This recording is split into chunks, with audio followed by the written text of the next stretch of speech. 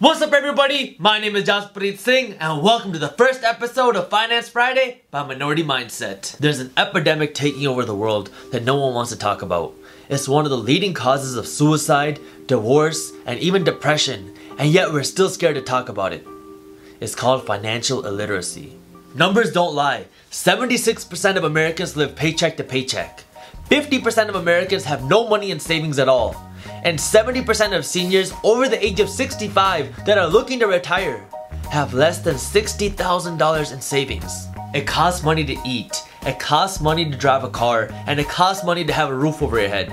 We need money in order to survive, but ironically, school won't teach you a thing about money. Oh, you took a finance class. When was the last time your teacher taught you how to become a millionaire with just $4 a day? Or when was the last time someone taught you that investing your money in the bank is a 100% guaranteed route to being broke? Hey, where'd all my money go? Don't believe me? The price of things go up by 3% a year. It's called inflation. That means if a pack of gum costs $1 on January 1st, at the end of the year, it will cost you $1.03 to buy. In the bank, your money grows by 0.03%. That means if you deposit $1 on January 1st, at the end of the year, that dollar will grow to $1.03. Unless you're a platinum member at Bank of America, then that dollar will grow to $1.06. So at the end of the year, the gum will cost $1.03 and your dollar will only grow to $1.03. You can no longer afford the gum because you just lost money. Every year your money sits in the bank, it loses over 2% of its value. If you had $1 million sitting in the bank, you just lost between $20,000 and $30,000 with this safe investment called the bank. Rule number 1 of investing: don't invest money when you're guaranteed to lose. That's why rich people won't invest in the bank. So why do banks want us to lose money? Because every time we deposit a dollar in the bank, they take that dollar and loan it out at a much higher interest rate. They pay us almost nothing, and then they charge us 4% when we want to borrow that dollar. But wait, that's not all. The banks have figured out a way to use something called fractional lending to turn that $1 you deposited into a lot of dollars.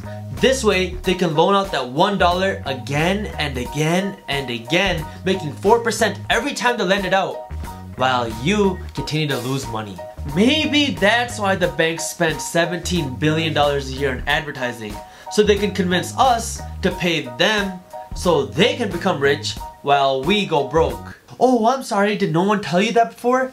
That's why the minority mindset's here. The majority of people work their whole life so one day they can retire and live the life they want, all while sacrificing their time, their health, and their youth. But why not live life on your terms, getting paid what you want so you can do what you enjoy? Unrealistic? Yeah, that's what the majority of people say, which is why it'll always be unrealistic for them.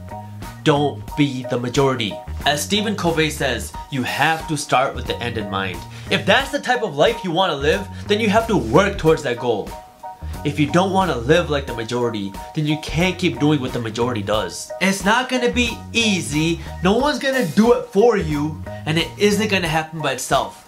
But it can be done if you're willing to work for it. No more excuses.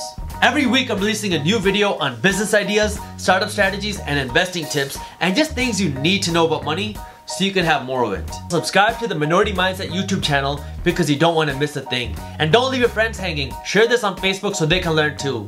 If you're not already, follow me on Snapchat. Take a picture or screenshot of this image right here. Go to Snapchat, click add friends, add by snap code, and then click on this image. And I do a Periscope broadcast every Saturday morning at 11 o'clock a.m. Eastern Standard Time, so I'll see you there. And as always, keep hustling.